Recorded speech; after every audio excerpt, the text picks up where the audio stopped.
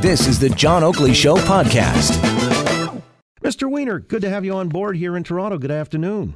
Good afternoon. Thank you. So, in your own firsthand account, I mean, we heard from the sergeant, A.D. Nelson. He described what he was told or he saw, but you were there in the immediate. You saw everything in front of you? Absolutely. I was absolutely there. I stood right next to the policeman as Mr. Ujiri had tried to enter the court. It is a fact that Mr. Ujiri had not shown his badge, his display. He had it in his hand. It was at his side. He tried to enter the court. The policeman intervened, put his arm out on Mr. Ujiri's chest, kind of pushed him a little. Mr. Ujiri stopped, tried to go forward again. The cop then intervened again physically. No words were spoken, and then Mr. Ujiri did shove the policeman backwards. Then a tremendous amount of fans intervened, Warrior fans. One gentleman in particular you can see in the video, he intervened with the policeman. Other security personnel showed up. Then Mr. Ujiri had gotten his badge visibly there. There's an opening right there where you can walk onto the court to the right of the basket, and then he walked onto the court. This probably took about 30 seconds, and that was it. But you saw he had credentials, just not around his neck.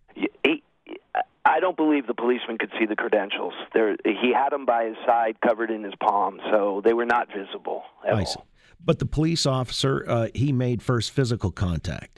He did first contact Mr. Ujiri by preventing him from entering the court, putting his palm onto his chest.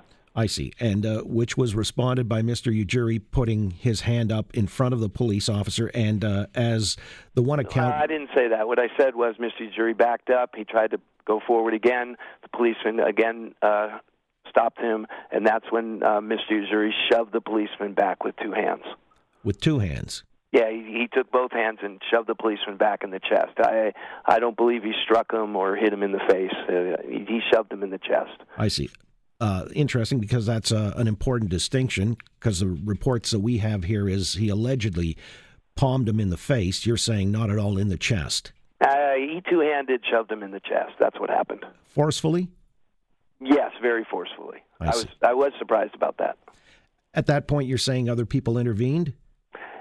Fans around the area, then right in front of me saw what happened, and a gentleman came out of his seat, got in front of the policeman, and then security were there instantly afterwards. Now, Mr. Ujiri, the badge was fully exposed.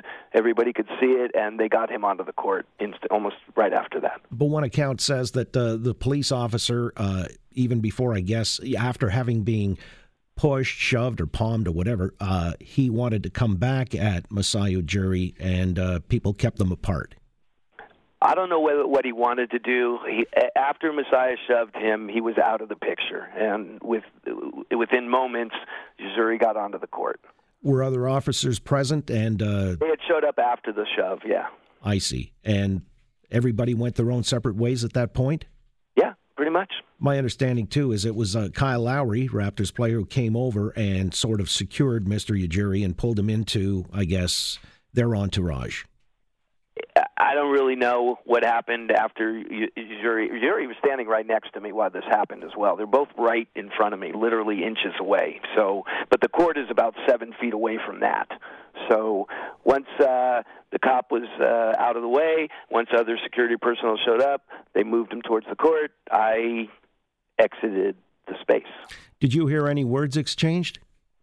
There were no words exchanged. There was no discussion. So it all happened pretty quickly. Oh, easily 20 seconds or less. I see. And but it looked maybe 30 seconds. Did it look threatening and confrontational?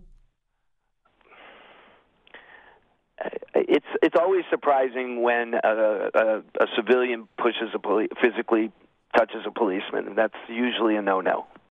Thanks for listening to the John Oakley Show podcast. Be sure to rate, review, and subscribe for free at Apple Podcasts, Google Podcasts, and anywhere else you get your on-demand audio.